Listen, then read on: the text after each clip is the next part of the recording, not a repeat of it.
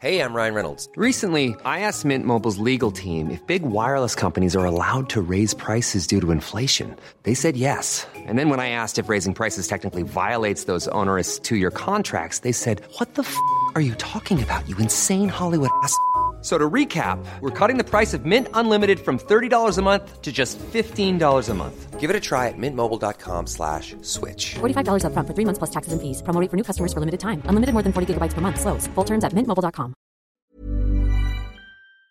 Today on Somewhere in the Skies, we are joined by astrophysicist Adam Frank to discuss The Little Book of Aliens.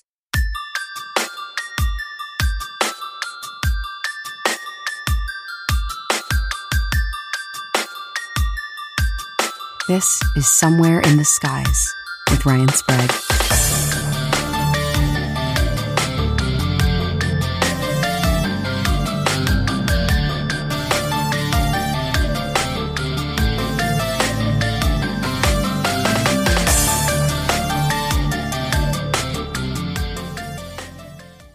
Adam, welcome to Somewhere in the Skies. It's my pleasure to be here. Pleasure is all mine, man. I had the amazing opportunity to read a advanced copy of your new book, The Little Book of Aliens, and I knew I had to talk to you, man, because not only do you cover one of our obvious favorite topics here at Somewhere in the Skies, but you cover it in a very hopeful, optimistic, but most importantly, scientific way. So that's really what I want to break down with you tonight is what are aliens? What could aliens be if we do eventually somehow make contact? You know, there's many people on this planet who believe we have already. That's not really what this conversation is about today. I really want to dig into a lot of what you believe as an astrophysicist, I might add, what these alien intelligences could be, how they could possibly get here, how we can search for them, all of that. But obvious question, before we even get to all of that, origin story time. How did you get interested in astrophysics? And if you don't mind, give us a little bit of, I guess, your resume, if that's cool. Right. So I got started in astrophysics as a 5-year-old. I found my dad's, I have this really clear memory of this. I had found my dad's, or wandered into my dad's library, and he was a big science fiction fan. He was a writer, and he had those pulp 1960s science fiction magazines like Isaac Asimov's, amazing stories. And I remember looking at the covers of those things, and they had pictures of like guys bouncing around on alien planets and Michelin tire man spacesuits and rocket ships, with flame blasting out the back and bug-eyed monsters. And that was it. I was done. I've never wanted to do anything other in my life than be an astrophysicist and study the stars. So that was the beginning. And then my dad also started putting science fiction in my hands early on. I remember him giving me, like when I was 10 or 11, the big book of the golden age of science fiction, which was Asimov and Heinlein and those people. And then Dune, he gave me Dune. So I grew up with science fiction ideas. I still am. As a kid, I watched every science fiction show there was. And back in those days, there wasn't much. So as you can see here, Star Trek, back in the mid 70s when I was coming up, the Star Trek, the show, the reruns would be on at 4:00 and 7:00. So I watched every episode of those first 3 seasons of Star Trek like 30 times. So I grew up with this, real passion for space. And then I learned that, I had some facility with mathematics, and physics. I really fell in love with mathematics and physics. So I went to school to study physics. I became a physics major, then went to graduate school also in physics, because it was really theoretical physics that was the approach I wanted to take. I knew I was bad with machinery, right? So you never wanted to put me in front of a telescope. And I always had a strong interest in life in the universe and what we now call astrobiology. But back in the day, there wasn't much going on there. There was just SETI, essentially. And SETI was still kind of marginal. So I became a computational fluid dynamicist. I studied things like how stars form out of clouds of gas, how they get torn apart. And all through, so that was most of my career. I ended up at the University of Rochester, where I ran a research group that does this. I'm a professor there. But I always had that interest in life in the universe. And then, starting in the 1990s, astrobiology, for reasons we'll talk about, starts to grow again. And I jumped on board. By the mid 2000s, I turned my research group to studying exoplanets, the atmospheres of exoplanets, and then dove all the way in, started to really get involved in astrobiology. And now, again, something we can talk about, but in 2019, a group of us applied for a grant to NASA to study what are called technosignatures. And we got the first grant. NASA, again, we'll talk about this. NASA really was not giving any grants. Lots of money to study dumb life, microbes or what we call biosignatures on alien planets, but not much money to study intelligent life. And our grant was really one of the first ones ever, or at least in a very long time, that NASA gave to study the possibility of finding technological life, technological civilizations. And so since then, our group has done really amazing, interesting work pushing the boundaries on that problem. That's amazing. And yes, I do want to touch on technosignatures a little later, because I think that is really, the advent of a new way of searching for this intelligent life out there, which I think is very exciting. You got a lot of different groups trying to tackle that approach right now. So first of all, congratulations. That's amazing that your group was one of the first. And the fact that NASA is finally getting so much more proactive with this topic of searching for life. They're also apparently searching for UFOs. So that's kind of what I want to touch on first here with you, Adam. You do start the book actually with some chapters that do concern the topic of UFOs, or UAP as they're now sort of calling them. So that's my first question for you in terms of the book. What made you want to start the book talking about UFOs, and what are some of your thoughts on the topic of UFOs, especially in the last few years when it's really become more mainstream than ever? Yeah. What do you make of all that, and what made you want to decide to start the book with that? Well, one of the book is about it's the Little Book of Aliens, right? So it's all about aliens. It's about our conception of aliens. It's about the history of our searching for aliens. And, the main reason I want to have that pull back and have that background is because from the scientific point of view, we are at the cusp of finding alien life, whether it's intelligent life or microbial life. The profound explosions in the science of astrobiology mean that you really need to look at the big picture. And, UFOs have been a big part of the popular conception of a life in the universe. And so I wanted to run through that history. I also wanted to explain to people why, as a scientist, like how scientists view the subject. And the history has a lot to do with it. I am very skeptical that UFOs have anything to do with alien life, life in the universe. And we can talk more about this. But certainly when you look at the history, you can see how much of our popular conceptions were driven by the presence, by the what goes on in the UFO community. I talk about the government reports, and certainly because the government, that long history of government reports, which has a lot to do, I think, with shaping where we are now. You can see, because it was the Cold War, the government was certainly less than transparent about what it was doing with UFOs. The government was very happy to use UFOs as part of its Cold War subterfuge. This was a battle to the death with the USSR, with the Soviet Union, and so the government was certainly willing to use misinformation when it came to UFOs. So I wanted to cover that stuff as well. I wanted to give people the history of those reports. But also understand, sort of what was going on with them. And then finally, we get to the modern era with UAPs. And I really wanted to track through what was going on with the UAPs, so people had a firm understanding of where we are now, especially when it comes to, things like the NASA panel, which I'm all for. Again, I'm skeptical of the fact that I don't think UFOs and UAPs have anything to do with alien life.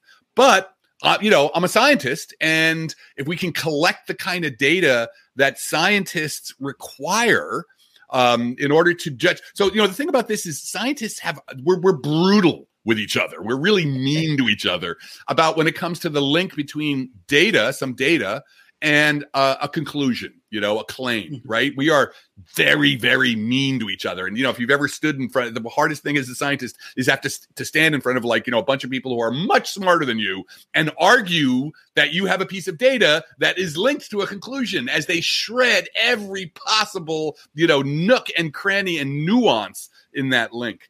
So the good thing about, I think, with the NASA panel, which is, the NASA panel and the Galileo project and such, is that now, we can begin the process of collecting the data that we need to try and link to just figure out at all what these things are about.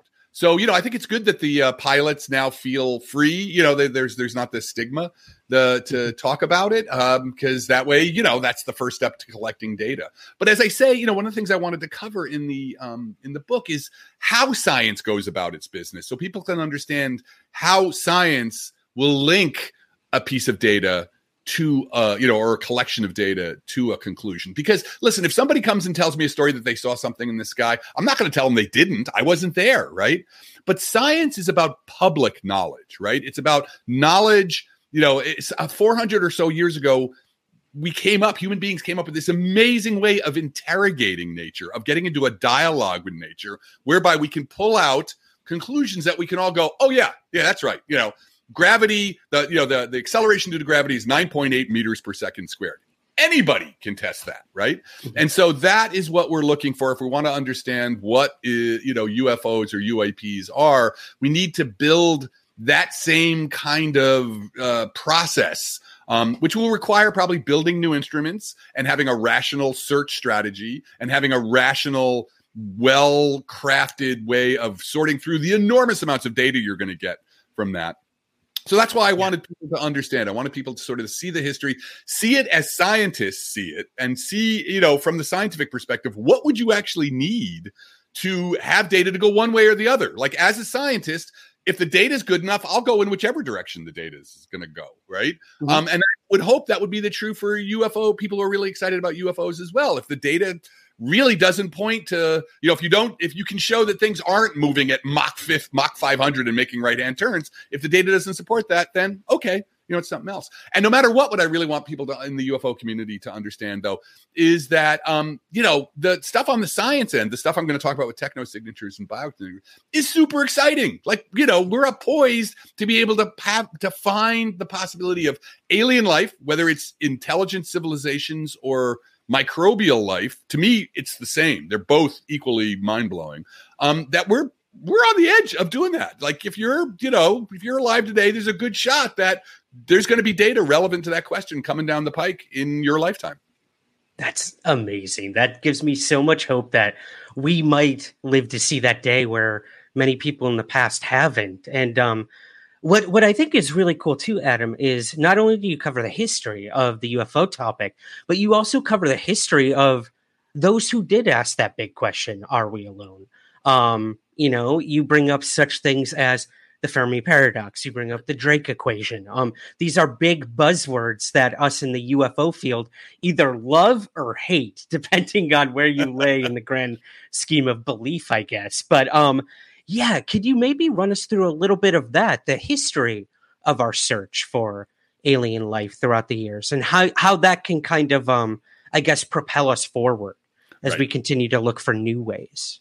Yeah, what's really amazing is this question is ancient, right? As I talk about in the book, you can see the Greeks, the ancient Greeks, like Aristotle and Democritus, in a steel cage death match, arguing over whether or not, the Earth is special or whether, there's planets with life throughout the universe.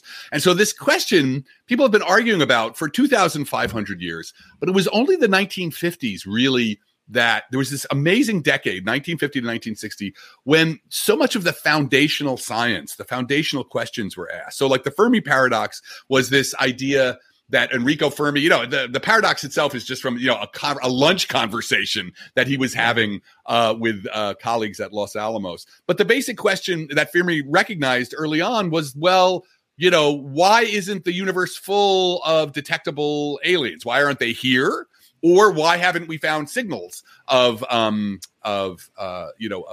intelligent civilization? Because what Fermi realized, like in a split second, was that if there even one star-faring civilization even if it was, even if the speed of light really is a speed limit, then even, if they're moving at a tenth of the speed of light in a timescale very short compared to the history of the galaxy, they could reach every star system in the galaxy. So, his question was, why aren't they here? And another, so that's what I call the direct Fermi paradox. The indirect Fermi paradox is something that's also called the Great Silence, which is, well, we've looked, but why haven't we found any? So, of course, if you're a UFO fan, you're going to argue that they are already here.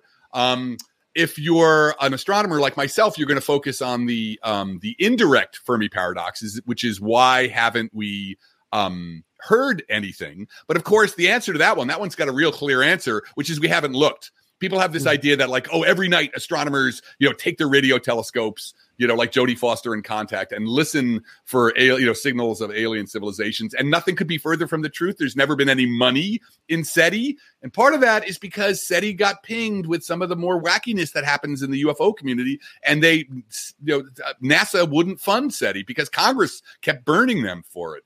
So there's never been a whole lot of SETI done. In fact, actually, if you look at all the SETI searches that have ever been done, and compare it to the ocean, if the ocean is all of the stars we need to search for alien life, so far we've looked at a hot tub worth of water, right? And if you looked at a hot tub worth of water and didn't find any fish in it, would you then go, well, there's no fish in the ocean? Right.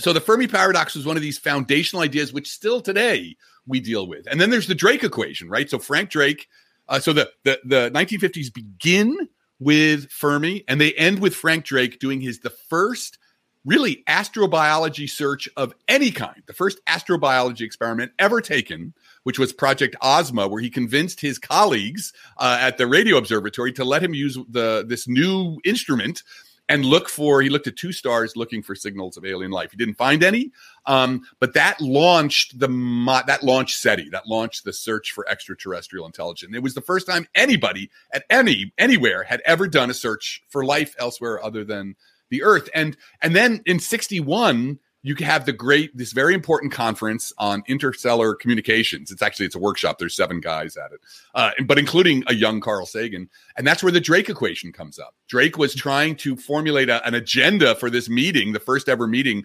on, communications with extraterrestrial civilizations or finding extraterrestrial civilizations. And he needed an agenda, and he broke the problem up into these 7 different pieces. And he wrote them down as an equation whose solution would be the total number of intelligent technological civilizations in the universe. And the way he broke that problem up, first asked how many stars are there, and then how many stars have planets, and then how many planets are in the right place for life to form, how many planets where life can form, does it actually form, bing, bing, bing, bing, all the way down. He broke the problem up into these 7 pieces, which still today are foundational. We still use that background in how we organize a lot of astrobiological sort of thinking. So that first decade is important for everybody, for people who are into UFOs, for people who are into just the scientists are into astrobiology. That's when a lot of the core ideas were laid down that we're still working with today. Because in science is very conservative. I just wanted to put this in. You never give up on a good idea, right? And so that's why those ideas are still around today. Interesting. Well, on the spot, I want to ask you, Adam, within sort of those time periods, you also had this thing called the wow signal. What do you make of that personally, as an astrophysicist, as an astronomer? That was one of the moments where I think a lot of those people who really want to believe that we got a signal,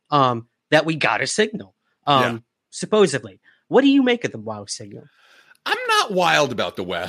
I'm not wow about the You're not wowed? Because it was one off. It happened once. I mean, the exciting thing about it was it looked exactly like what you'd expect it to look like if it was a signal. But, a one-off, you can't do anything with a one-off, like in science, right? So, and the people have gone back and they've looked at that source again, that location on the sky again and again and again, and they've never found anything else. And so you can't do anything with that. Whereas the new stuff that we're developing now, the technosignatures, which is based on entirely different approaches to the problem, that won't be a problem. If we find a technosignature in the way that we think we're going to, the way what we're planning, you'll be able to go back and look again and again and again. It should always be there, right? Because we're not looking for sort of like radio beacons that somebody's like pointing at us to say, hey, we're here. We're going to be looking for the indirect signatures of biological or technological activity. So, just like, civilizations or biospheres going about their business. So that's why the wow signal, if it's only a one-off, I can't do anything with it. I can be like, whoa, that's really cool. But then I'm stuck, with arguing over whether that one thing that happened was, the cool thing about science is that somebody said this to me one time. In science, a good theory or a good result is like putting a quarter in and getting $1 back out, right? It leads to the next question that you can try and answer. The wow signal, you put a quarter in and you got nothing back, right? Because it was just nowhere to go. Okay, we went back and looked and we didn't see anything. So, it was exciting, but it was a dead end. I hate when that happens. I hate when you don't get your money back. Such a good point. Where's my candy bar? Yep. That's when you tip it over. Well, you also cover, Adam, sort of these hypotheticals about how life, if it is out there, how it could possibly get to, let's say, our solar system. And these are big questions. And these are big questions that a lot of skeptics often will put in front of UFO people and say, there's no way. There's no way that they would be able to travel these vast distances. So you do tackle this issue in the book of how could an advanced civilization possibly get here. Is that something you can briefly touch on for us? Yeah. Because what I wanted people to see is like, of course, when we talk about, alien civilizations or civilizations that have been around a lot more, we don't know what science they have, right? And so, but you also can't just sort of wave your hand and use that as an excuse to say anything's possible. Because the thing is, we do know a lot of physics, right? And any physics that the aliens have has to sit on top of the physics that we do know, right? So, for example, the second law of thermodynamics, right, which says that if you use energy, you're always going to generate some heat or generate some waste. That law, I mean, we have not seen anything that would ever tell us that law is going to be overcome, right? So anything that the aliens do is going to have to sit on top of the second law. So that means you got to do some work. If you want to extrapolate the science that we have now, you got to do some work to connect it to the science that we do have, because we've got some pretty amazing science. Like we've done for a bunch of hairless monkeys, we've done pretty well, So that when we run down the list of ways in which you could cross the mind-melting distances between the stars, I think, Rick, really everybody should spend a little bit of time working out with those numbers, like how far away the stars are. I mean, it's hard to sort of get in your gut just how distant the stars are. The first way, so we can start with stuff that we totally know and work upwards. So one way is hibernation, right? If the speed, so we believe there's nothing that tells us that you can get around the fact that the speed of light is a constant and nothing can go faster than it, right? That, for the physics we understand, that's the way it is. So if you're going to go slower than the speed of light, or as close to the speed of light as you can, then the stars are pretty far away. If a star is 100 light years away, it's 100 years to get there, right? But you could do maybe hibernate. If your biology doesn't allow you, if you only have a 70-year, 80-year lifespan, then you can hibernate if that's possible. You could also do century ships where, you have ships where one human generation after the other is born and live and die, and it's the great-great-grandkids that arrive there. Those are pretty expensive and hard to do, and also, if you're going to do that, it's slow, right? So one of the weird things about having the speed of light be a limit means that interstellar civilizations may not be possible, right? If it takes 200 years, 200 light years is the next door for us, right? That is 200 light years away is still the block, on the block. And if it takes 200 years to get somewhere, and your typical lifespan is 80 or 90 years, then how do you have diplomacy? How do you have, it'd be hard to have a coherent stellar civilization, right? Yeah. Okay, so you go past that, then you start to get into things like, what about a warp drive, right? Because Einstein's theory of relativity does allow for this idea of bending space-time, so that, if you don't want to actually go from point A to point B, can you bring point A and B together and kind of hop through space, hop through curved space via like a wormhole or a warp drive. And I cover these possibilities. And like with warp drives, there is a solution to the general relativistic equations, the Alcubierre drive, as they call it, that actually does, because here's the interesting thing. Nothing can travel through space faster than the speed of light, but space itself or space-time itself can move it at whatever speed it wants. So the Alcubierre drive is this idea that you could create a warp bubble that sort of bends itself through space, that sort of propels. It's a bubble of space-time that is moving through space-time at whatever speed you want.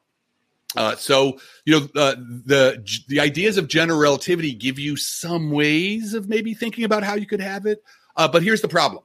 The only way any of this works is you have to have what's called exotic matter to be able to bend space and time this way. And it doesn't exist, right? Exotic matter is basically you take it's something, you got these equations, you say like, oh, if I just had a term that, had a minus sign right here, then I could make all this work. And that's literally what we do when we play with those equations. But there's no evidence for exotic matter. It's literally just something we dreamed up, and put into the equations. So, that's the problem with exotic matter. Now, maybe some super advanced civilization has come across that. I don't know. But that's, that's the problem with exotic matter. And then you get to quantum mechanics, right? And quantum mechanics is just so weird that who knows what's hiding in it, but that's really, then we're pulling stuff kind of out of our butt. So those are kind of, the possibilities. Now, I know that there are some people, UFO people, who really are into extra dimensions. And I have a whole chapter on extra dimensions, on what extra dimensions mean scientifically, because it's one of the most beautiful and coolest ideas in mathematical physics. The idea of being able to do the mathematics for objects that have more than 3 dimensions, more than 3 spatial dimensions. And it's just, I love it. I love talking about it. I love thinking about it. But the problem is there is zero evidence, really zero, because people have looked, that there's any more than 3 dimensions of space. You can go forward and back, you can go right and left, and you can go up and down. And that's pretty much it. So, from that scientific point of view, there's just, because there was ideas like string theory, which was playing with the idea of extra dimensions, but those ideas just didn't work out. They have not played out. I mean, to me, string theory is kind of a dead end. So, so I examine all those possibilities. Well, who knows, again, where we'll go. But if you're trying to take a ladder, and begin with the physics we know. And I think that's really important, because if not, you're just making up science fiction stories. That's what you got to work with. Interesting. Yeah. It's always that frustrating, I guess, conundrum of like our own limitations as human beings, our own physics, our own logic in terms of all this. But hey, like like you said, we work with what we have to try to ask those bigger questions. And then you just hope that they converge. Well, okay, so we cover how they could possibly get here, Adam. But in terms of us going out and looking for it, you do cover that as well, the different ways throughout history and now how we are searching for that. And we've been saying it throughout this whole conversation, technosignatures. It's kind of the big buzzword nowadays with a lot of search for alien life. So let's go there, man. Would you mind kind of breaking down what technosignatures truly represent? Because I don't think a lot of people really understand what that term means as opposed to biosignatures. And then on top of all of that, second prong question, exoplanets, a place where we could search for technosignatures. Yeah. So, would you mind maybe breaking all that down for us a little bit? It would be my pleasure. I love talking about this stuff.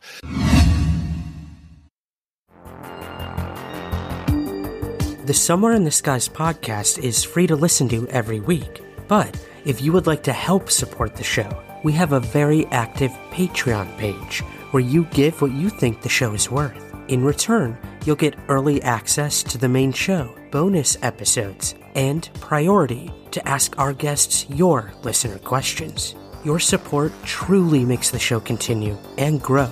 So, to learn more and to join, visit patreon.com/somewhereskies.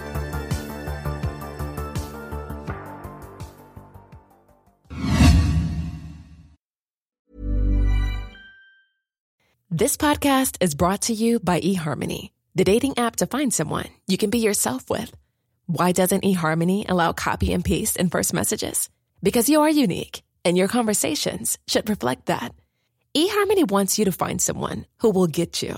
How are you going to know who gets you? If people send you the same generic conversation starters they message everyone else.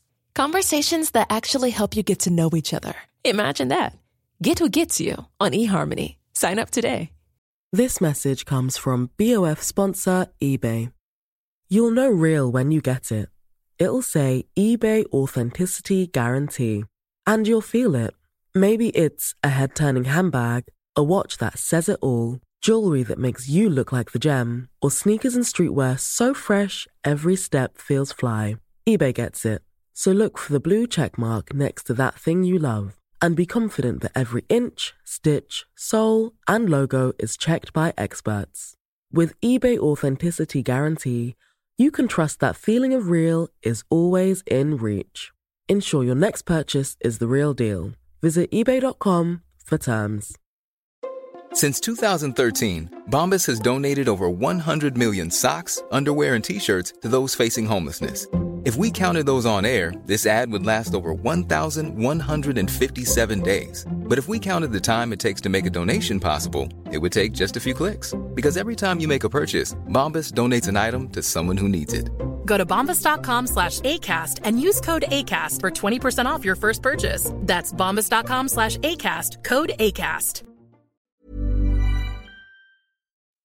You know, what's amazing is so when I was in graduate school in the late 80s and early 90s, astrobiology just wasn't a subject. SETI was kind of marginalized, the Viking landers in 76 had landed on Mars. There was a little biology experiment that hadn't really gone anywhere. So, it was kind of like there was nowhere to go. And then two amazing things happened. One was we found this rock from Mars in Antarctica. It was literally a chunk of Mars that had been blown into space. And it appeared to have what looked like maybe some evidence of fossil life. That turned out not to be true, but it got us starting. It propelled us to start looking at Mars again and thinking about the whole idea of looking for life in microbial life in the solar system. And then in 1995, the really big thing is we discovered for the first time the first planet orbiting another star, an exoplanet. This is also a question that goes back to 2,500 or goes back 2,500 years. People have been arguing about. I can't tell you how many scientific careers over history were ruined by someone saying, "I discovered an exoplanet," right? And then it would turn out to not to be true, and that guy's or girl's career was ended.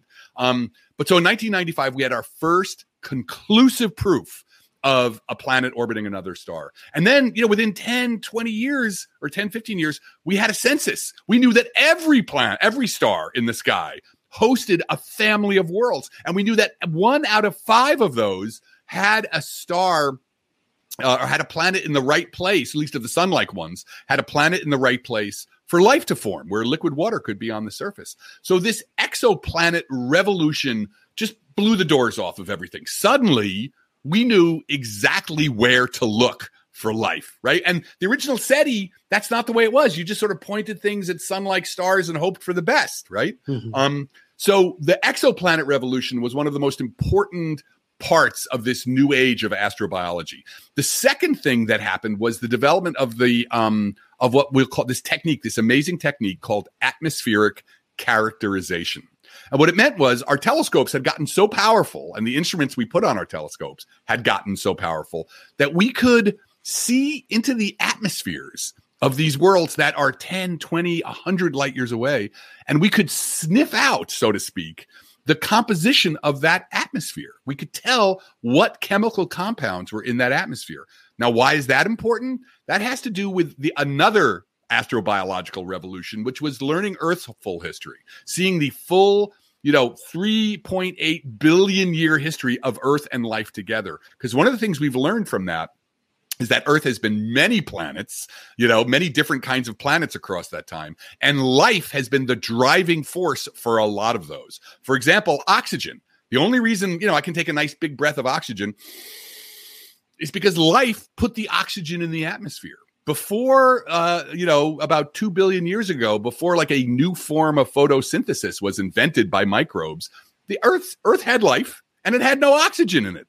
So the presence of oxygen in the atmosphere of Earth is a biosignature. Someone looking at Earth from light years away could look at our planet, see that there's oxygen in the atmosphere, and deduce like that planet has a biosphere.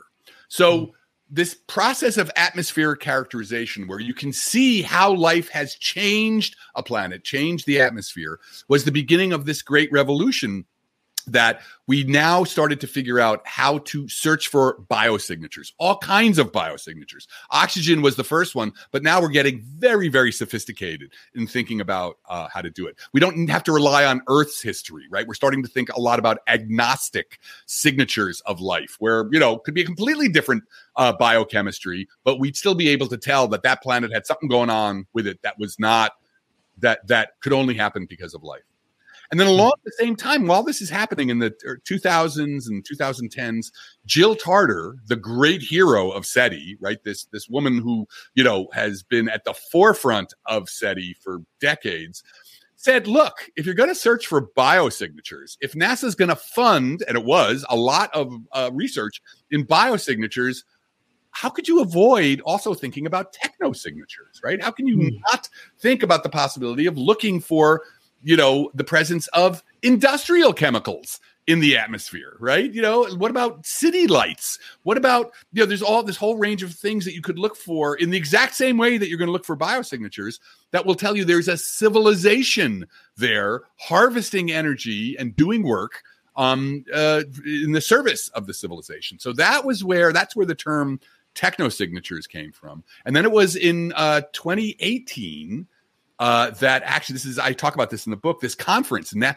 someone in Congress said, you need to spend told NASA, you need to spend $10 million on technosignatures. And NASA was like, what? You know, it's like, okay.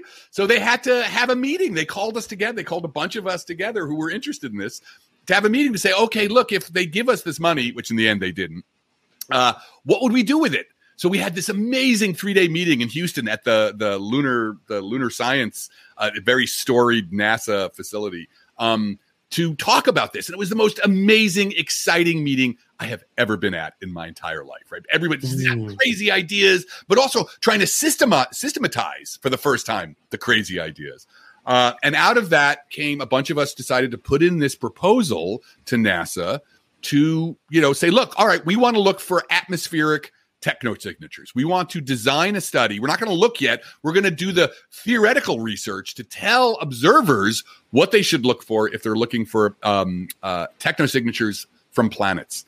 And that was the beginning. And so now what people really need to understand is already with the JWST, the James Webb Space Telescope, it's at the hairy edge, but it's possible that the JWST could detect both biosignatures or technosignatures. We did a paper where we showed that chlorofluorocarbons, right, this chemical that, you know, we pumped into the atmosphere kind of by mistake, but you could detect that with the JWST from like 10 light years away. So game on, man. Right now, you know, and going into the future with the better telescopes we're going to build, we have the capacity, or we're going to have the capacity to find alien life where it lives on alien planets.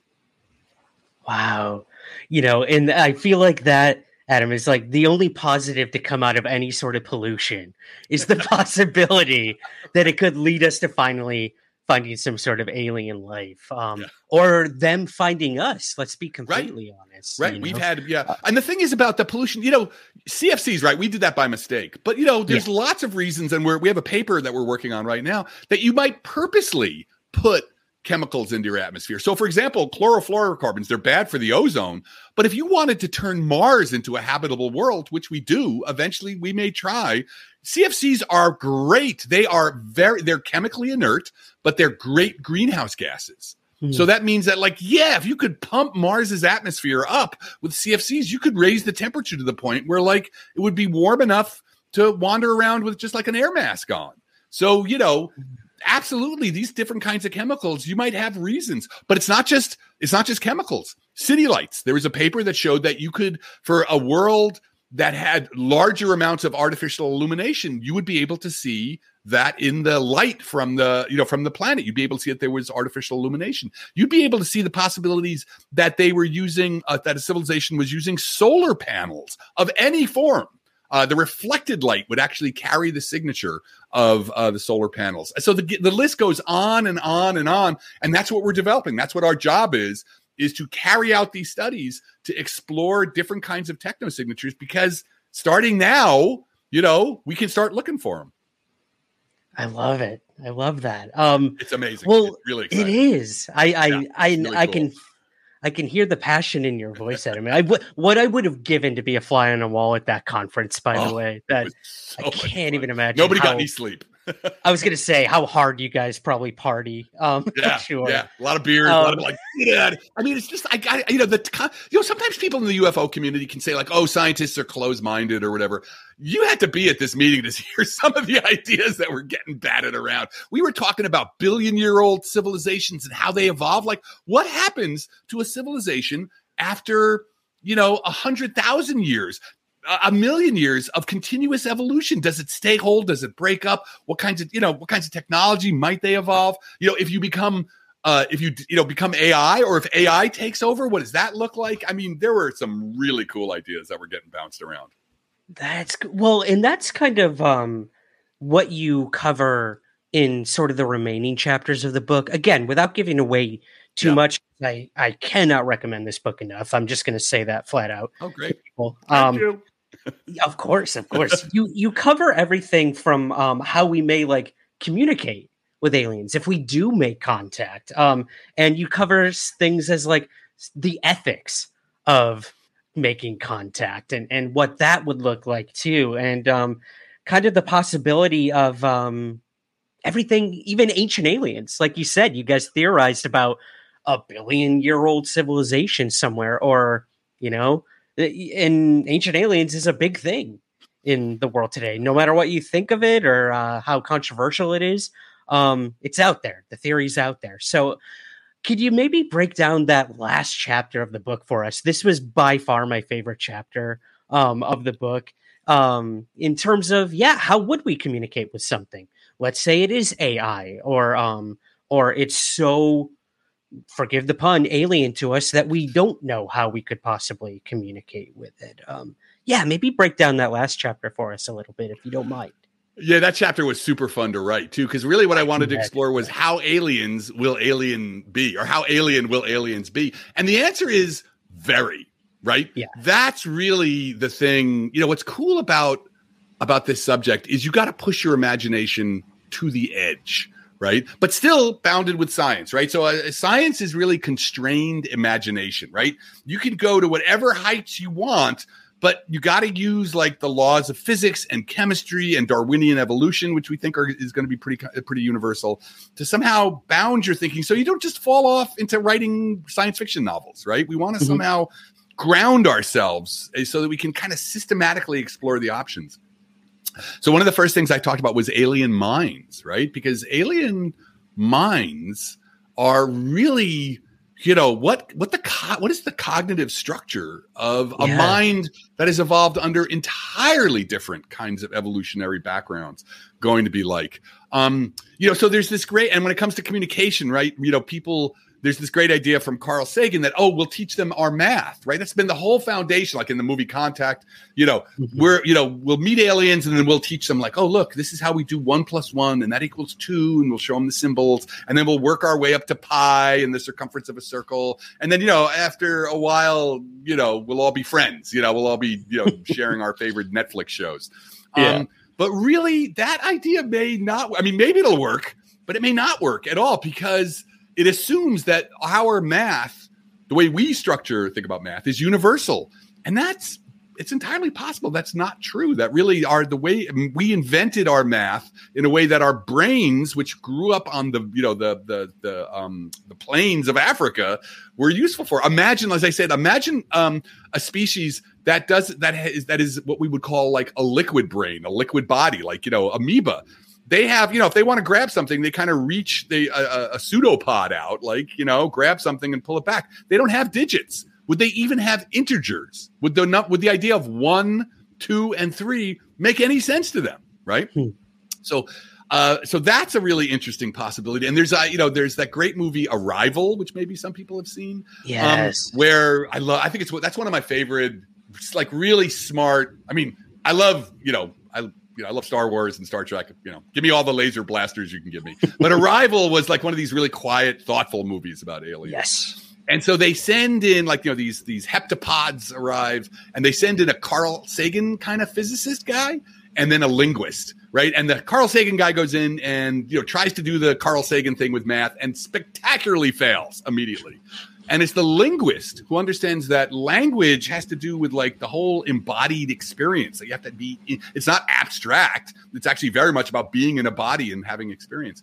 She's the one who makes contact, and then realizes that their whole experience is entirely different. Like they are, they live simultaneously in the past, present, and future. And I really thought about that a lot. How maybe it's biology that determines physics, not the other way around in some sense. That it determines what parts of the big book of physics are actually accessible to you. So that's a great idea. And then the ethics part was really, I wanted to talk a little bit about, I talked a lot about just the, ethics of what kind of ethics might, different depending on your evolutionary background you might have.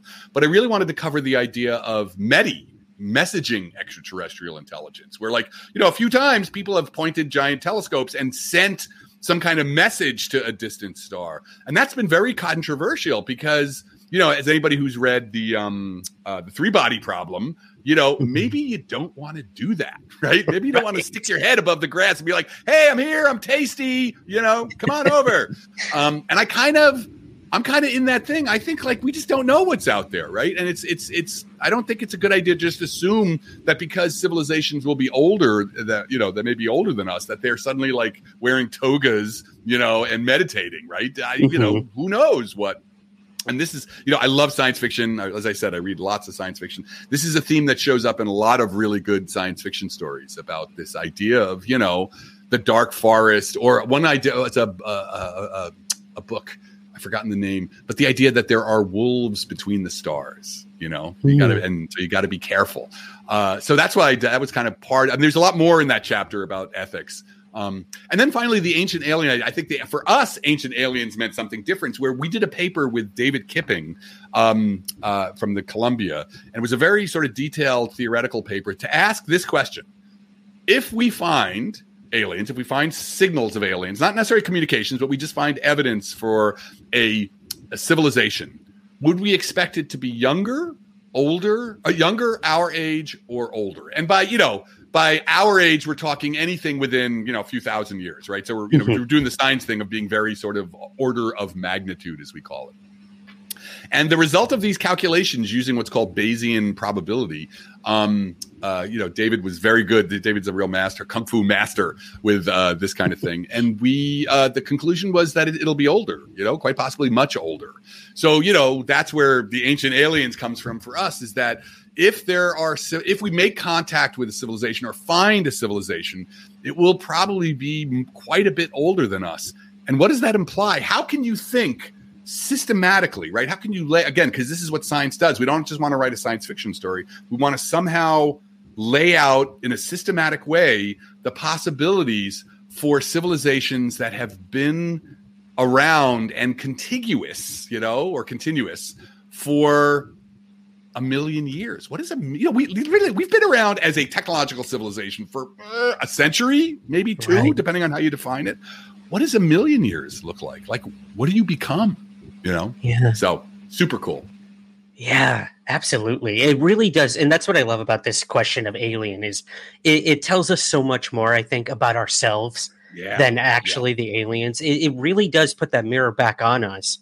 Be like, what could we be? What could we aspire to be? Or it could be a warning, a cautionary tale. Exactly. Too. Both of those, right? And I think that's the importance of looking, is that, if we did find a civilization, and it would probably be older than us, that would be enormous comfort right? Because as of right now, we've got all these problems in the world, climate change and, the rise of AI and, whatever, just our nuclear war is still clearly hovering over us.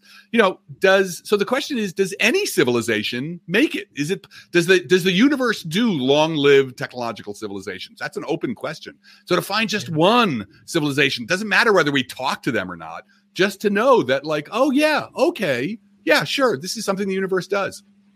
Yeah, that would be good. Absolutely. And hope. Yeah, that would be very good. Very comforting, like you said. Well, last question for you, Adam. What do you hope people will take away from the book? What's like the big thing you hope that this will contribute to the question, are we alone? And if not, where do we go from there? Right. The main thing I want people to take away is excitement. Like, people should be pumped. This is amazing. Really, how many generations, how many people get to be around when a 2,500-year-old question gets answered, right? Now, I don't know. I can't tell you for sure it's going to get answered. I can't tell you for sure that what the answer is going to be. But here's the thing I can be sure of. Over the next 10, 20, 30 years, and science is always about a long game. You can't learn something amazing unless you put the time into it. But the thing I can tell you is we're going to have data. For the first time, we're going to have actual hard data related to the question, as opposed to just yelling at each other's opinions, man, about it. So I want people to see like, wow, man, this is amazing. We're about to find out. And then I want them to really start to, to understand. So I want them to be ready so that whether it's UFOs or science, or astronomical science, when someone says we found it, I want them to be ready with their skeptical hats on, but also their background that the book gives them to be able to know how to evaluate that claim, right? And then be ready to think about it. And then if that claim is true, what the consequences of that claim are. I love it. Be ready, guys. Be ready October 24th when the book releases. It's The Little Book of Aliens by Adam Frank. And Adam, first of all, thank you. Thank you for being so open to coming on a UFO podcast, first and foremost. I think it's very important to have these conversations when you deal with such a speculative, theory-based conversation like I do as a UFO podcast, to get on the ground and think objectively about, oh yeah, who could be piloting these possible aerial phenomena, or at least behind them. I think it's important to really step back and look at these questions because, like I said, no matter what UFOs are or aren't, or no matter what aliens are or aren't, it tells us so much more about where we've been, where we're going. And I think that's what I really took away from your book is hope. There's so much hope, and it was so accessible. Like I said, guys, October 24th is when the book comes out. I cannot recommend it enough. Where and when can we get the book? I said when, but where can we find it, Adam? Well, you can already pre-order, at your favorite pre-ordering book, Amazon or the Harcourt or HarperCollins, or pretty much anywhere that you can pre-order books. So it's available now. Of course, it'll be delivered on the 24th. So yeah, that's what I encourage people to pre-order. Get yours now. So yeah, and I hope they enjoy it. I hope they, that it's. I wrote the book in a way that was really meant to be fun. Even if you don't usually read science-based books, I'm from Jersey, as you can, New York Mets here, I'm tri-state ethnic. And I kind of just, in this book, I've written a lot of popular science books, but this one I just let loose with, as if, I was just having a conversation with my buds, and that's kind of the way I did it because that was fun. That was actually the most fun for me. Yeah, it was. Like I said, it did feel unlike any other book I've really read on this topic in a very long time. So again, great. I got to thank you for that, Adam. And once more, I got to thank you for coming on Somewhere in the Skies today. I really enjoyed this. This was a great conversation. Thank you.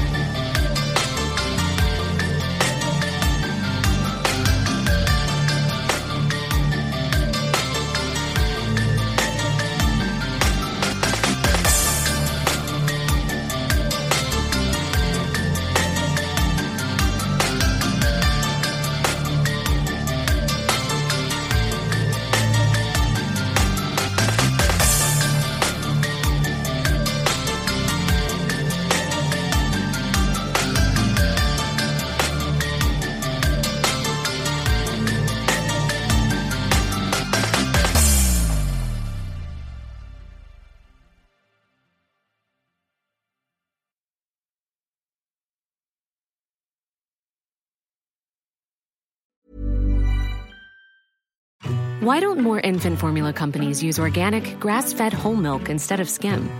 Why don't more infant formula companies use the latest breast milk science? Why don't more infant formula companies run their own clinical trials? Why don't more infant formula companies use more of the proteins found in breast milk? Why don't more infant formula companies have their own factories instead of outsourcing their manufacturing? We wondered the same thing. So we made ByHeart, a better formula for formula. Learn more at byheart.com. Need new glasses or want a fresh new style? Warby Parker has you covered. Glasses start at just $95, including anti-reflective, scratch-resistant prescription lenses that block 100% of UV rays. Every frame's designed in-house with a huge selection of styles for every face shape. And with Warby Parker's free home try-on program, you can order 5 pairs to try at home for free. Shipping is free both ways, too.